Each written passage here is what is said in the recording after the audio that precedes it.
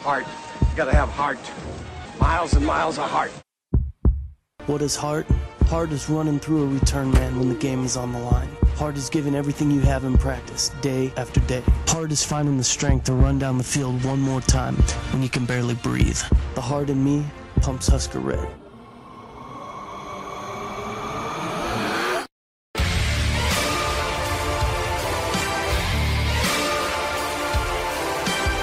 Hello and welcome to a brand new episode of the Five Heart Podcast, brought to you by CornNation.com, hosted on JitteryMonkey.com, part of the Jittery Monkey family of podcasts. My name is Greg Mahochko, and joining me, the other member of the firm, is Hoss Reuter. Hoss, good to talk with you again, sir. As always, good to be talking with you as well.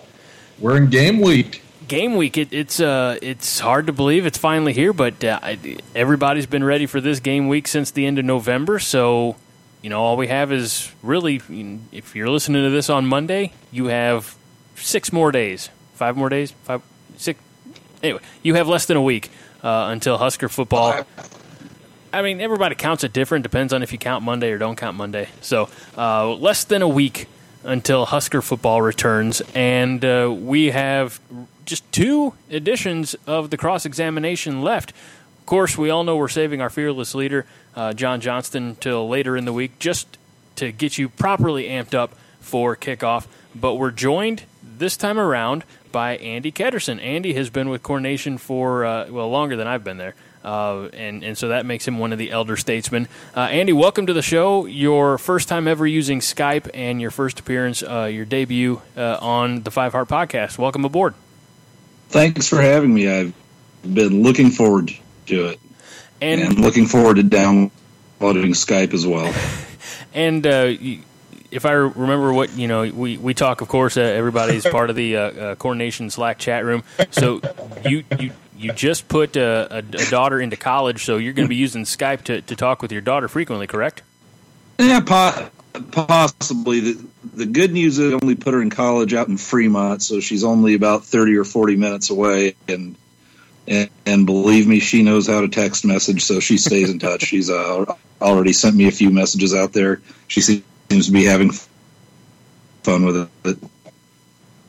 Well, that's excellent. We are going to kind of dive right into the cross-examination, find out a little bit about you, and then we've got some Husker news and notes, and some press conference talk and some happenings from the weekend. So excited to dive into all of it. Our very first question, Andy, is: are you a Nebraska native? I am not. I moved here in 1977 when I was in 8th grade. And I lived 4 places before that. I was born in Florida, left there when I was 2, so I have 0 memories of Florida, and God knows nothing but hatred for the Florida Gators and the Seminole, especially the Hurricanes. After I'd been here about 20, 25 years, I think at that point people finally started, giving me sort of semi-native status. I was wondering if, after a certain amount of time being any place, if you're, maybe even if you're not born there, but if they, start to accept you. I don't know if I've ever been in any one place long enough to be accepted, but like you said, after 20 or so years, they started to treat you like one of their own. Exactly. Once I'd lived here 3 times as long as the other 4 places combined, I think it was okay. I get to wear my Nebraska hat and not be called a faker. What was the moment that made you a Nebraska fan, Andy? I went to Nebraska. I went to high school here for 4 years. I was still pretty much a Georgia fan through those years. And even after my freshman year in college, probably I was falling in love a little, but it was still more Georgia. And I think the moment that probably did it that really started sending me down that river was in my freshman year when we played Penn State, and that was the out of bounds play with I can't even remember the receiver's name, but it was a Hostetler or somebody like it. I can't even remember the quarterback. I mean, this is how old I am, and most Nebraska fans will just, my age will spit that out right away with venom in their voice.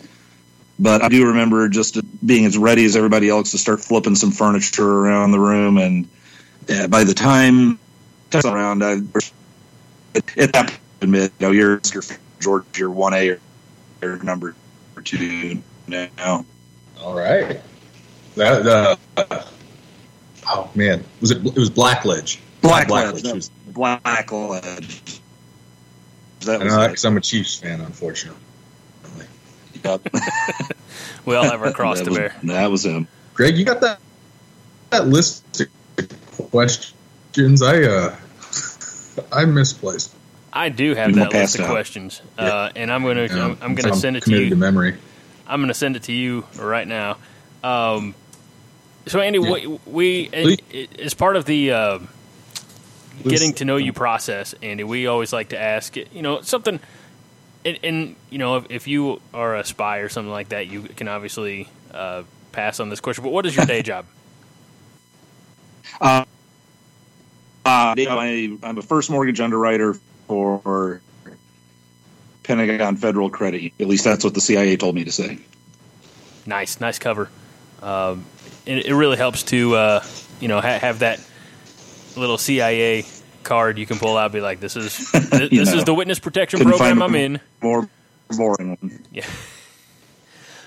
So you got to Nebraska in 8th grade. Took a few years. The conversion finally happened.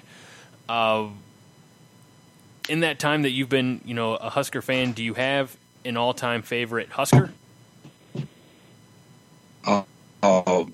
Just one all-time favorite player? I mean, we get a few. Some of our cohorts over at Coronation have listed. It's tough to narrow it down to just one. So if you've got more than one, certainly you can fire off as many names as you feel comfortable. Okay, I'd say there's a few. Broderick Thomas was probably one of the guys I first just really enjoyed when I was actually down there and in college, because he was such a change from what the typical Nebraska fan liked out of their player. They liked the guy that walked into the end zone, handed the ball to the ref, didn't celebrate at all, and here was the guy, with the keys to our house, talk before Oklahoma, and never shy about the play on the field. And with him, it wasn't really a taunting thing. I just got the feeling he just genuinely loved to play the games. So I always enjoyed watching him quite a bit, and because he backed it up again and again. You start going through the 90s. Well, one other couple of other guys in the 80s. I had a lot of fun watching Rod Smith and Brian Davis, because we actually they were part of a group where we played a lot of pool down at Sandy's together, and they were big guys as well as great players, so that was kind of fun. When he got into the 90s, gosh, there were just so many to like in that team. Like the Tommy Frazier's leadership always stuck with me. Back-wise, I never felt like we had guys that just stood out and dominated. A lot of crap for this, but I love Eric Krauerback, and I like to bring up the notion every now and again that, we might have lost even fewer than the 2 or 3 games we did lose if he was a quarterback in, say, 94, 95. And I'm just flat out one of the toughest players we ever had at Nebraska, and that's saying something. But the abuse of, kind of being a 20-25 carry running back under center, it just amazed me sometimes that he could keep getting back up. But that's my way too long short answer. I could go on first on trying to pick favorite Huskers. No, it's a tough question because there's so many. It is. Like there are some guys who just maybe weren't the best player, but you just like the way they played, like Jack Ganguish a few years ago in the 2015 team. brought it every day, even though he wasn't a talented guy, and you just got to respect the hell out of that. And we didn't even get to say Burkhead or Janovich or guys like that. But, one guy who was a star, another guy who, the homegrown guy that just did ass and ran people over all night long. Oh, yeah. Those guys become folk heroes. All right. Do you have a favorite Nebraska, it can be football game, basketball, baseball, volleyball, just Husker sports moment in general? That's the easiest one. Jill did like a little interview a couple years ago, and that's the game that pops to mind is I believe it's the 92 Colorado game where we'd just been putting up with several years of Colorado finding ways to beat us late, doing it with their mouths running the whole time. Bill McCartney's pious nonsense, and can you tell how much I hated them? And then I think the final score of that game was something like 52-7. We just ran all over them. And when we got there a little late, and we're kind of under where the ambulance was, and Colorado was back on that side of the field with their backs to us. Just had so much fun watching Coy Detmer run for his life. Tricks on me, but I swear to God, there was one where he got the snap. We were through the line before he took 2 steps, and he just turned with his head facing us and threw it back over his head so they wouldn't hit him again. That sticks out in that game is the one where I think it was Deion Figures for Colorado. Frazier does a keeper left, comes up field, probably 5-10 yards, something like that. Figures just puts a murderous hit on him. Frazier flat on his ass. He right to his feet, and he's face to face with Figures, just letting him have it. And they're just face mask to face mask jawing at each other, and the crowd's going crazy because that was the first moment when Colorado had gotten on our roll, and we'd just been getting pounded by Miami, getting beaten by them, and that was kind of the way I saw it was Nebraska announcing to the college football world, we're not taking anybody's crap anymore. So in any sport, any game, that's been my favorite one to be a part of. And I thought there was going to be a murder after that game because the normally nice Nebraska fans stormed the field and actually formed like a human tunnel that Colorado had to walk through on the field to go back to their locker room. And they're just screaming at him, letting him have it. And I actually wanted to thank Colorado for not starting what would have been like one of the ugliest moments in history in Lincoln, because we were watching that going, this might not end well, but Colorado just kept their heads down and headed to the locker room. So the beautiful story doesn't end with somebody going to jail or getting killed on the field. Yeah, I watched that game in its entirety on YouTube just about 6 weeks ago, and that might be the angriest I've ever seen Memorial Stadium. It was beautiful. It really was, and we really were. I was at the infamous Black Friday game in 2015 against Iowa when Armstrong had the Black Friday special, 4 interceptions with the doorbuster pick 6, if you guys recall. And that was one angry crowd before kickoff. And, people were merciless towards the Iowa fans, shitty weather. And I was thinking, if we pull this thing off today, this is going to be one of my favorite games ever. And yeah, the 4 interceptions happened, and I just freeze my ass off outside for 4 hours. So did not end up with a happy ending. Not at all. So we usually ask a question that, I don't know, because we're within a week of the season, I'm hesitant to ask it. Haas, the coach's question, should we Oh yeah. Yes, this provides, yes. Okay. All right, so here we go. Okay, now I'm scared. No, I think this is an opportunity for you to either rant or lift up a coach who. I'll just ask the question. Okay. So, between Osborne and now Scott Frost, there have been 4 head coaches at University of Nebraska, all of which have been fired. Frank Solich, Bill Callahan, Bo Pelini, Mike Riley. Of those four, which do you most wish would have been successful? That's a tough one. Obviously not Callahan or Riley. I could go either way. I don't think Frank was destined to be successful. But I wish he's one where I thought he was a nice enough guy. I wish he would have been. Bo, if people don't remember, it wasn't this strong because he wasn't, a former Nebraska quarterback. But what's going on with this staff is it's just a much stronger version of what happened when Bo was hired, because they loved him as a coach here. Fiery, the defenses played well. Then he went down. LSU's defense won, or they won a national championship in LSU with him as the defensive coordinator. And it just seemed like, Osborne liked him. He picked him over Turner Gill, for crying out loud.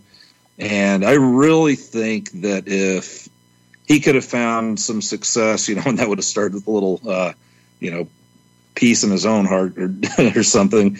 I really think that could have been a love affair for years and years to come. It just wasn't meant to be.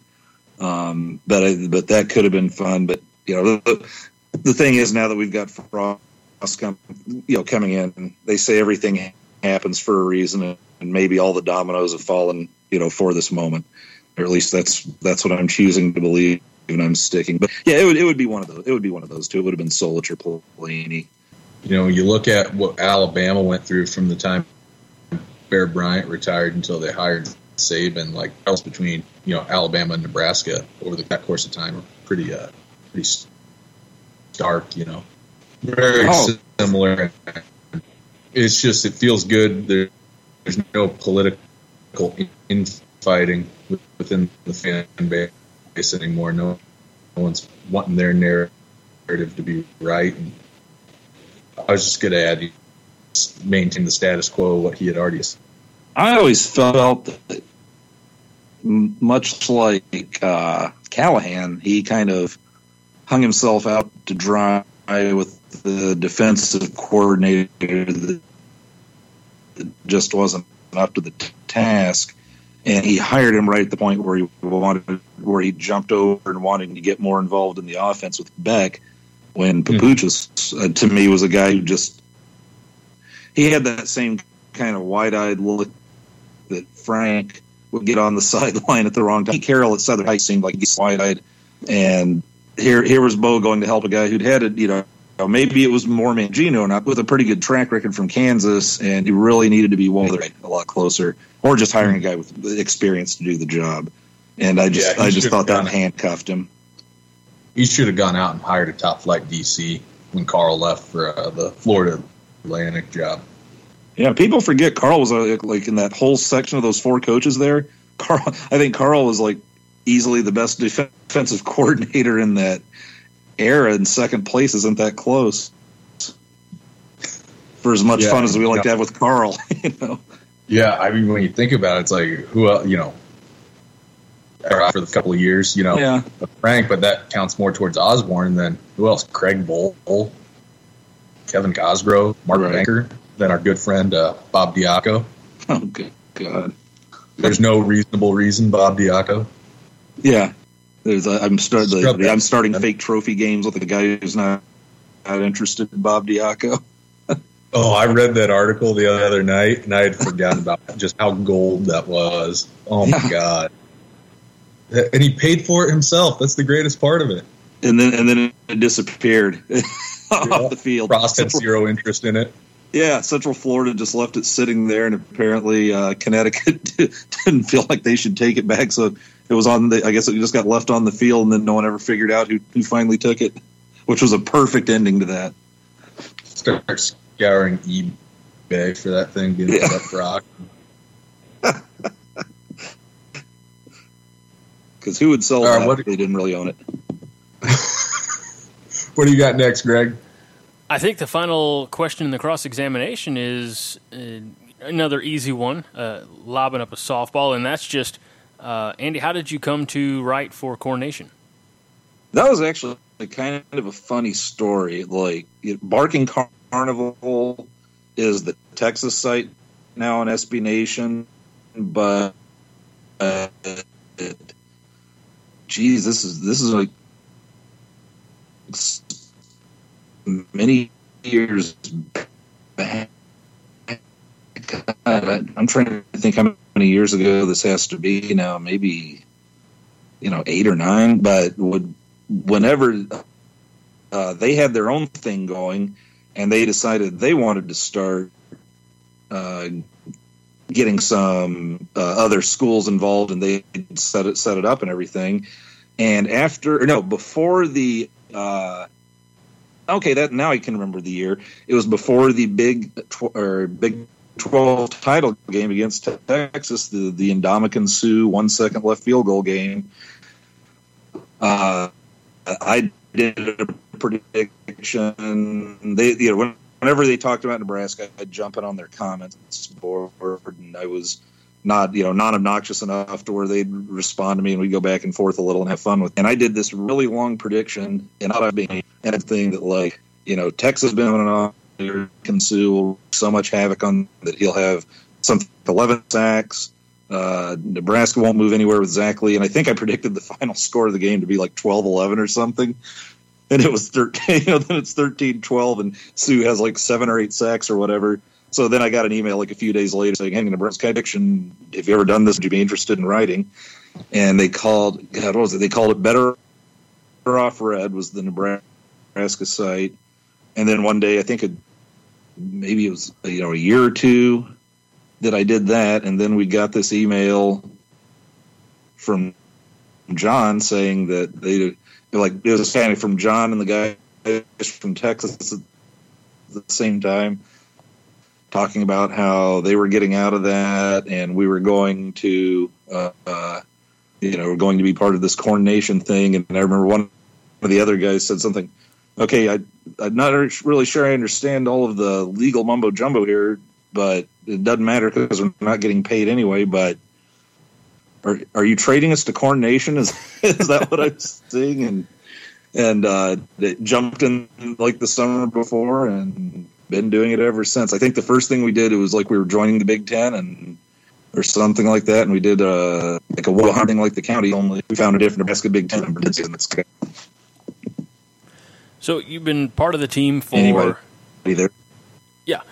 So you've been part of the team for a good several years now, and of course, staff changes are made regularly. People come in and out, and we just learned earlier, a couple weeks back or whatever, that Ty, our volleyball guru, is going to be leaving at the end of the season. What is your favorite part about your contributions to Corn Nation? For me, I could sit there and wallow around in stats and depth charts and home and away records and all that. But what John's really given me the freedom to do is just go off and have fun with some of the humorous stuff. I like, for example, when right after we hired Frost, I don't know why I got the idea to compare the Huskers to the Karate Kid and assign people different. If the Huskers were the Karate Kid movie, here's who'd play who. And one thing I used to do each year, I kind of got away from it, where I was only probably maybe doing 2 or 3 pieces a year there for a few years, as I had both my kids in hockey and I was coaching a lot and on the road a bunch.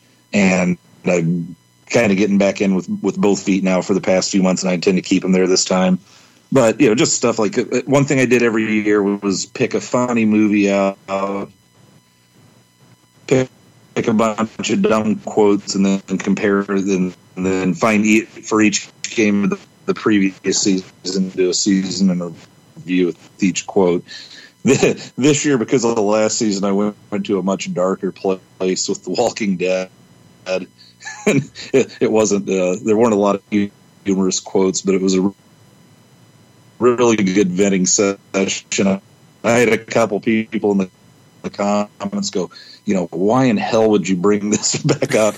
But for some other people, it was like they were saying, God, I was glad to just kind of unleash again. That really made me feel good just to let some of that rage out.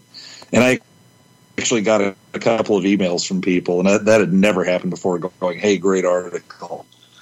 But that's the thing is like just anybody can be the World Herald and give you a game recap and throw your average per carry and why he should be playing and he shouldn't. And John gives me the leash to just go out there and complete idiot and asshole and try to make people laugh at times, and I enjoy that.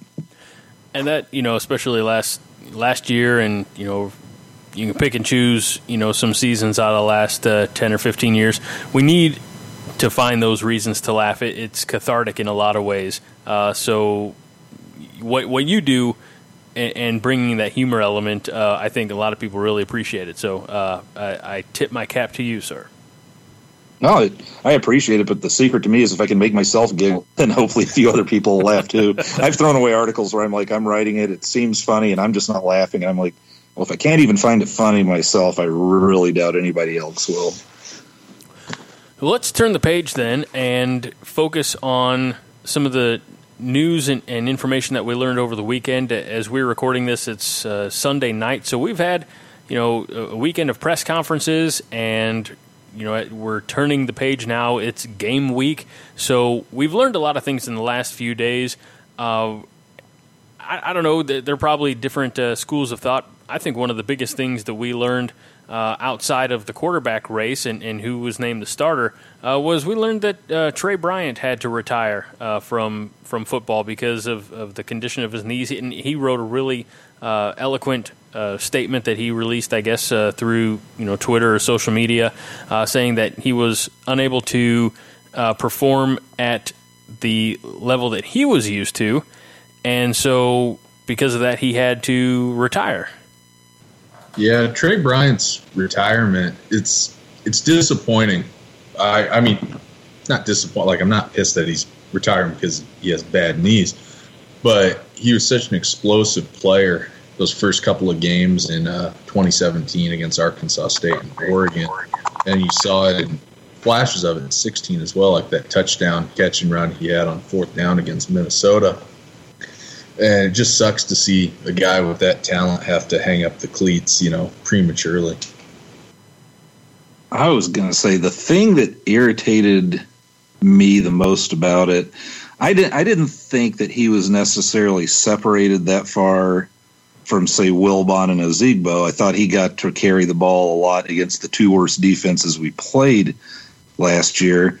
But to me, that was the big problem. And my problem there is with Mike Riley. It's like I don't hate him as a person, but it really irritates me when you take a guy with chronic knee problems and have him carry it. I think it was something like 51 times in just over 6 quarters when you've got two other guys who, and coming out of the last practices, it sounded like he was going to roll with 3 guys. And if you've got a guy with Bryant's knees, why wouldn't you do that? Maybe it happens anyway. But, maybe the knees go bad anyway, but putting that kind of a load on him really seemed to accelerate things. And I'm still a little ticked off about that. You hate to see a kid have to cut out early because of injuries. I agree 100%. And I'm ticked off, too, about how Riley managed that because that's just, there's really no other term for it, but it's almost, abusive. In a way, just to, saddle that many carries on a guy when he's got a knee problem. He missed a lot of practice in the fall camp in 2017. I'm going to sound like Bob Diaco here, and I'm not defending Riley's, decision. But the only reasonable reason that I could think of is they knew that, the offense is going to be hard-pressed to do anything in the run game, so they figured, hey, get everything you can out of him right now before that knee goes bad, which – if that's the line of thinking, then all those guys should have been drummed out of the business. Hey, guess what? They were, or at least out of our league. Yeah, Mike Riley's what league is that he's coaching San Antonio? And isn't it some arena league? Yeah, I think it's arena or like USFHL. Couple other letters. No, a lot of letters. Yeah, a lot of letters. Not a lot of fans. And you wonder about that because what makes you go from getting a ticket back home to, what was he going to be, the quarterback's coach there? And it just, I was just picturing like a Barney Cotton role for him where he's just going to hang out in the office, fetch the occasional pepper jacks for everybody, collect a nice 6-figure salary and then because I just saw an article saying he's gone to some arena or half-ass league job. And I'm like, what do you do that for? And I really wonder what kind of stories behind that. Something tells me he didn't decide, gosh, I've really been meaning to jump into this little whatever the hell they're doing kind of type of thing. Yeah, especially going from, even though it's Oregon State, but major college football to some startup league that probably isn't going to exist 18 months from now. Well, he could have gone to the XFL. You don't know. Hey, that's where Purdue's coach Jeff Brom did a little quarterbacking. That's right. They're coming back. He hates me. Vince is bringing it back, everybody. Watch out. So we learned that, and I thought it was a really well done statement by Trey. And the fact that he said, he said, I can't perform up to the level and standard that I've set for myself. And he's got to think long term as well. I'm sure as his life goes on, he wants to have kids and then grandkids and want to be able to, just have that normal life. So I totally get it. But what you guys said, you're right. It does suck because not only is it, a young man who's taken out of the game he loves, too soon, but when you look at it through the scope of, like Andy said, the kind of overworked, knees for somebody who didn't practice as much when you have, Mikhail Wilbon and Divine Ozigbo on the bench as well. It's not something I ever thought about, but yeah, it makes sense. And to jump on that bandwagon with you guys kind of ticks me off a little bit. So the other news that we got, and maybe I shouldn't say other isn't the only other news that we got, but we did learn. What's that? I totally cut you off and ruined it. I'm sorry. What'd you say? I missed it. I was just going to say we got ourselves our quarterback. Take it away, Hoss. Adrian A. Magic Martinez. I can't even say that. Let's just hope he doesn't specialize in arm punts. Do you think he'll like playing against away games? Oh, God, I hope so. Taylor Martinez brought me a lot of entertainment, a lot of big plays, and also aged me by about 7 years over the course of his career.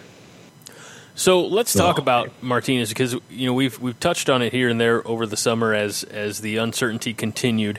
Martinez has not played. He got some action in the spring game, but that's a scrimmage and there's no contact. But he hasn't been tackled since 2016. Because he missed all of his senior year, so 2016. That's right, green jersey. So that I guess that goes to show his potential. But what does that mean for like a Tristan? I can never remember Gebbia. What does that mean for him? Thank you. Do you think it was that close of a? Do you think it was that close of a quarterback battle all along, or do you think that they kind of always knew, but in the Coach Frost fashion, they kind of played it close to the chest? I think it was that close the entire time, just because they both bring something. They both bring good things to the table as the point guard distributor in this offense.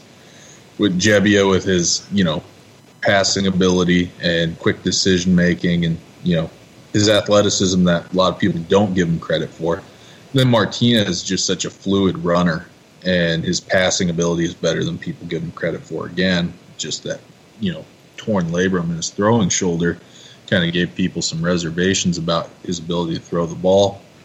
But I think it was close, but at the end of the day, it's the guy that Frost identified almost 2 years ago as being a perfect fit for his offense. Got him in, to the program, and, they're both freshmen in terms of eligibility, Gebbia being a redshirt freshman, of course, but all things being equal, you go with the guy that you feel is most likely to carry out your scheme. Well, and I think you hit the nail on the head as the quarterback who's been identified for the offense. But I just got done doing Jill's roundtable on the depth chart, and I said I would have been surprised if Gebbia had gotten it. I thought, I very much believe it was close. I don't think it was handed to anybody. But at the end of the day, there were just two things that rang out for me. One, if they're both freshmen and this is the guy you've identified is the fit, then why are you going to give all the experience in the first year to the other guy? And secondly, I thought he just was much more the electric player and move the offense better than Gebbia did in the spring game. Gebbia may make better decisions, but I believe Martinez is one of those guys that can, I think I said in the article, can turn mistakes into 20-yard gains.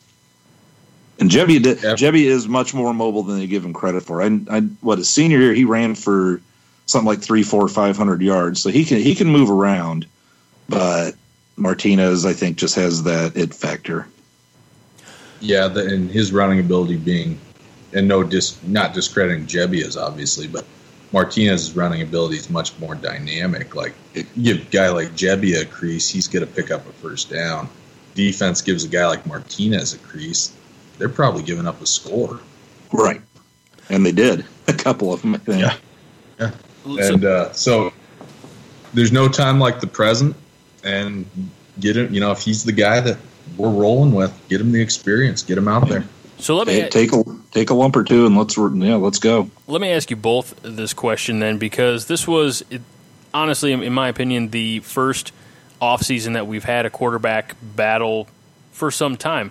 It seemed like after Taylor Martinez was crowned, then we went straight to Tommy Armstrong, and even a year ago when it was Tanner Lee or POB, I think most people kind of had a feeling that it was going to be Tanner Lee, named the starter. So in the offseason, I guess, I don't know, stress factor or however you want to phrase it, would you rather have an offseason with a known, let's say, especially in a situation like this where you have two unknowns, would you have rather known, now when we found out, in the days or week leading up to the first game, or would you have rather that announcement come back in spring?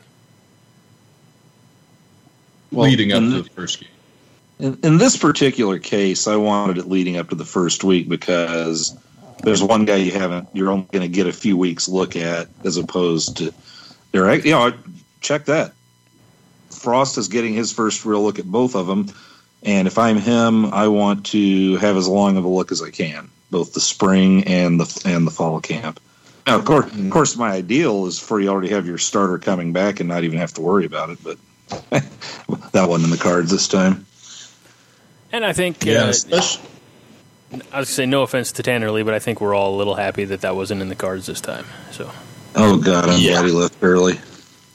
Yeah, I'm pretty well known as a staunch Tanner Lee defender, but going back through last season as a post-mortem over the summer, watching games I DVR'd, it was evident that, he might have been a workout warrior. He could really spin it in practice, but he just wasn't. He's just not a good quarterback. And that, he's got all the tools to be successful, but, Let me ask you guys something. Let me ask you a question real quick. Tell me if this story is true. Somebody said they read it. I never did. There was a rumor that when he was at the combine or something, that Jerry Jones was watching, and when it was his turn to throw, said, "Oh, hey guys, here comes the turnover king." Yep, that is true. Oh my God! Okay, and he promptly threw an interception right after Jerry Jones said that. Oh my God! Oh, uncanny. Poor guy. But I'm happy that it led up to the first game, just from the standpoint of, if you name Martinez the starter back at the end of spring ball, you give Tristan Gebbia an opportunity to transfer out. Bingo. Might be a little underhanded, but leading up till after classes start, you ensure that you have a backup quarterback, who also partook in the quarterback race. That I have a thinking on that goes both ways, because on the one hand, maybe it's a little underhanded that the guy's going to be your backup, but you don't tell him, so you want to keep him from transferring. But on the other hand, the guy committed to your program, not committed to your program unless you don't give me the starting job, then I'm going to leave. So I don't feel that bad about it. If that's what goes on. Many guys transfer out, commit to coaches, not programs, and right. And the nature of the beast of college football. So let's move on, because the depth chart was also released, so we have kind of an idea. Haas, I want to. This is your time to shine. It's O-line time. All right. So we have. I'm going to go down the offensive line here. we have Brendan Hymas, left tackle, Gerald Foster, left guard, Cole Conrad. Then we have Tanner Farmer at right guard and Matt Farniok at the right tackle. Any surprises in that mix that jumped out to you, or is that pretty well the unit that you saw, way back when? That's pretty much what I figured the starting five would be. I was leaning, and this is just my own opinion, Cole Conrad's body of work at center last season before being replaced by Michael Decker. Cole Conrad being at the center position, I have some trepidation about, just from the standpoint of we've seen. I'm trying to say this in the nicest way possible. We've just seen, that he hasn't exactly gotten the job done at various points in his career. But I'm going to attribute a lot of that to a lack of strength and conditioning under the previous staff, as well as some pretty poor technical coaching from Mike Cavanaugh. And so if they've identified him as being the best option we got at center, I'm hopeful that the strength and conditioning, under Zach Duvall and Greg Austin's on-field coaching is going to, turn him into a serviceable player. That being said, I was kind of hopeful that Tanner Farmer would slide over and be the starting center, and we'd finally get Bo Wilson into the starting lineup at right guard. When you look at, this is going to be, or should be, one of the stronger parts of the team, because there's a lot of experience there, and with what Greg Austin should have been able to do, as we've the I don't know, the theme or narrative, you can pick whatever word you like, is that this coaching staff has taken the same clay that was left behind by Riley and his staff and are molding it better, getting more out of it. So when you take a Greg Austin and the tools that he has at his disposal, this should be really one of the stronger aspects of the team, correct? Yeah, when you look at the depth and experience we have at offensive guard with Gerald Foster and Tanner Farmer starting the better parts of the previous 3 seasons, or 2 seasons going into their third. And then a guy like Bo Wilson, who in some situational duty as a short yardage H-back has shown some good ability. And Brendan Hymas showed a lot of promise last year despite being a 260-pound true freshman. He more than held his own in the Big Ten. And Matt Farniok was showing some flashes of potential before his injuries last year. There's some good, encouraging, depth on the offensive line. Depth at the offensive tackle positions, specifically left tackle, worries me a little bit. Brendan Hymas goes down. Christian Gaylord, a pretty unproven commodity despite entering into his 5th year inside the program. You just don't really know what you have there. On the right side, you got Matt Sichterman, who is a good prospect coming out of Ohio, and has really done well in the weight room under Duvall, and by all accounts is showing out well in practice, but still unproven. So just pray for no injuries. We can afford injuries at the interior position, but we cannot afford injuries at the offensive tackle positions, especially with how much Frost utilizes offensive tackles and pulling in the run game. Yeah, we've got a lot of talent there. I think there's several guys that are there now that were pretty highly ranked recruits. Mm-hmm. And I'm sorry, nothing's a given, but if we didn't have Cavanaugh there, I got to believe some of these guys would have been all-conference and potentially all-Americans. This guy was like he should have been a defensive coordinator for Callahan, just with I think the damage he did just being in town for 3 years. I'm sorry if I sound a little torqued off, but that was the one guy that when it became apparent. Remember when Mike Riley was hired and everybody was all excited? Hey, who's going to? Ed Orgeron wants to be on staff. Who's going to be his coordinators and all that. And it becomes apparent he's bringing his guys over from Oregon State, and you start reading about him, and your just heart starts sinking because you see that Banker's defenses have ranked from 50th to 100th, that Cavanaugh's offensive lines have led the Pac-10 in sacks for the past 2 or 3 years, and and I think, what we saw last year was just kind of, it was a combination of Kavanaugh's inability to coach his position and then all the problems with strength and conditioning. And you just have guys who couldn't play very well and who were getting hurt all the time.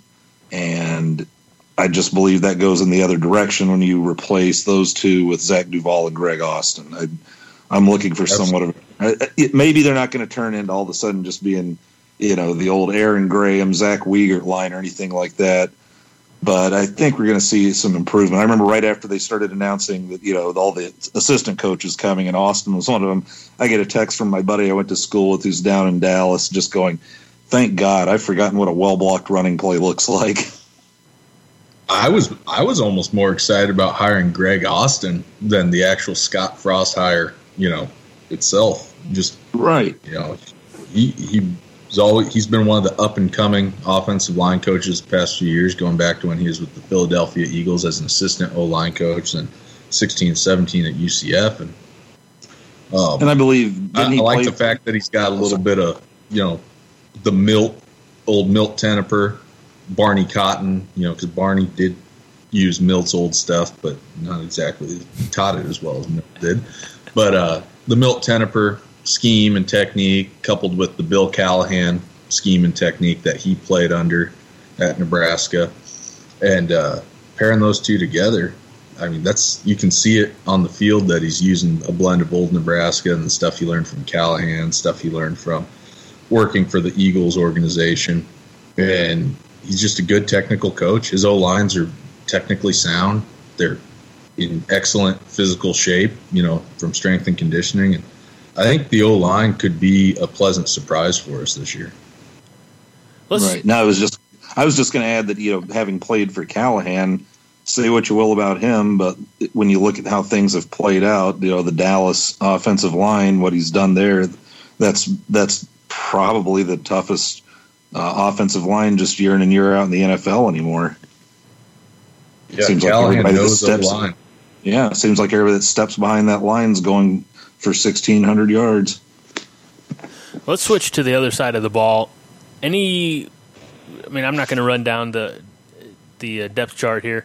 By the way, we did a depth chart roundtable that dropped Sunday night, so you can check that out, coordination.com.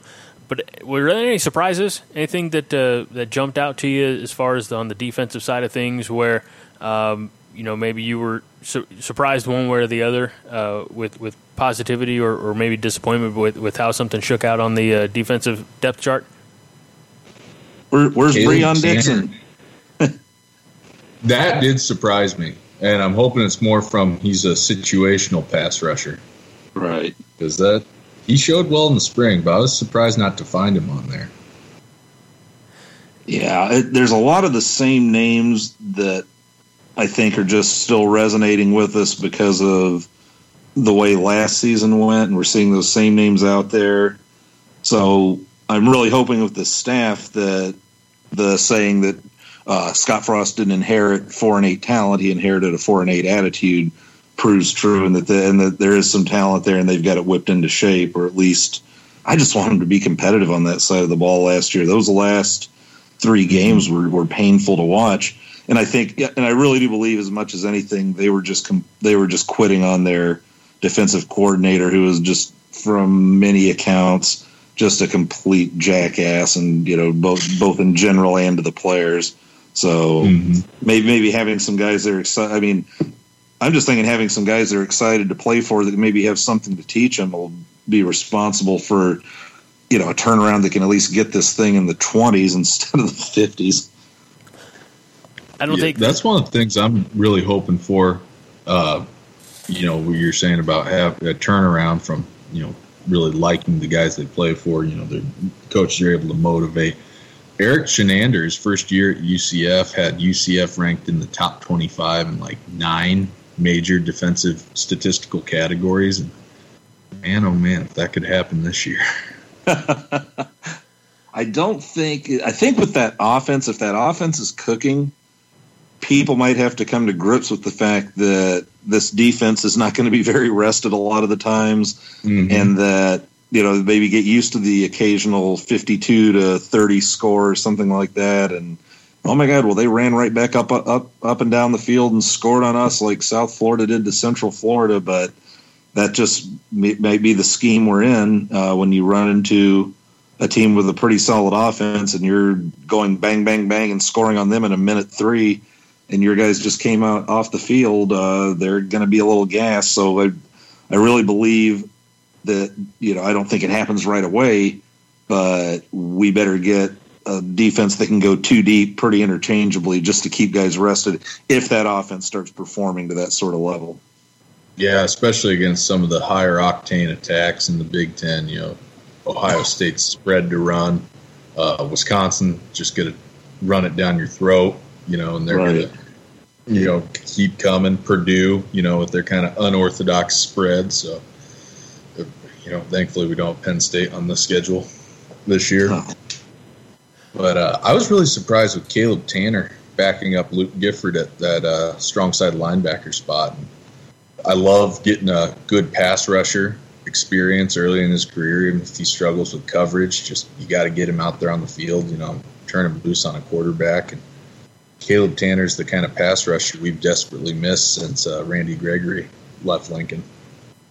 And I was glad to see that Trey Neal, transferred in and managed to lock down a starting spot, because it's just nice to have a guy who will be able to quarterback that thing, who's been through it for a couple of years, instead of, having to come in with a new defensive set and then, okay, you've had it for a spring and a few weeks of fall ball, who wants to take over and start, being the leader on that D and putting everybody where they ought to be, and, being that guy in the huddle. And now you've got a guy out there who's been doing it for a couple of years and hopefully can just take that role and run with it. Yeah, that might cut down on a few alignment, issues, guys being misaligned, and that could be the difference in a couple of close ball games. I remember against Iowa in 15 when Nate Gary got ejected. The very next play, Aaron Williams, when he was a freshman, missed his run fit. Canzeri was off to the races. If it would have been a more experienced safety back there, that doesn't happen. So, yeah, getting guys aligned properly and understanding run fits and coverage, that's going to pay off at some point with Trey Neal. Well, anything else that we need to discuss or cover that? I think we've done a pretty solid outing here as far as we did the cross-examination, and we've followed that up with some fantastic conversation of some news that we learned over the week, or I should say over the weekend. And like I said at the beginning of the show, we're less than a week away from Husker football, so there's a lot of reason to be excited and be happy. But did we miss anything, guys? I'm just happy to be ready to put Akron in their place, baby. Exactly. Let's get it started. Let's roll. Kick the tires. Light the fires.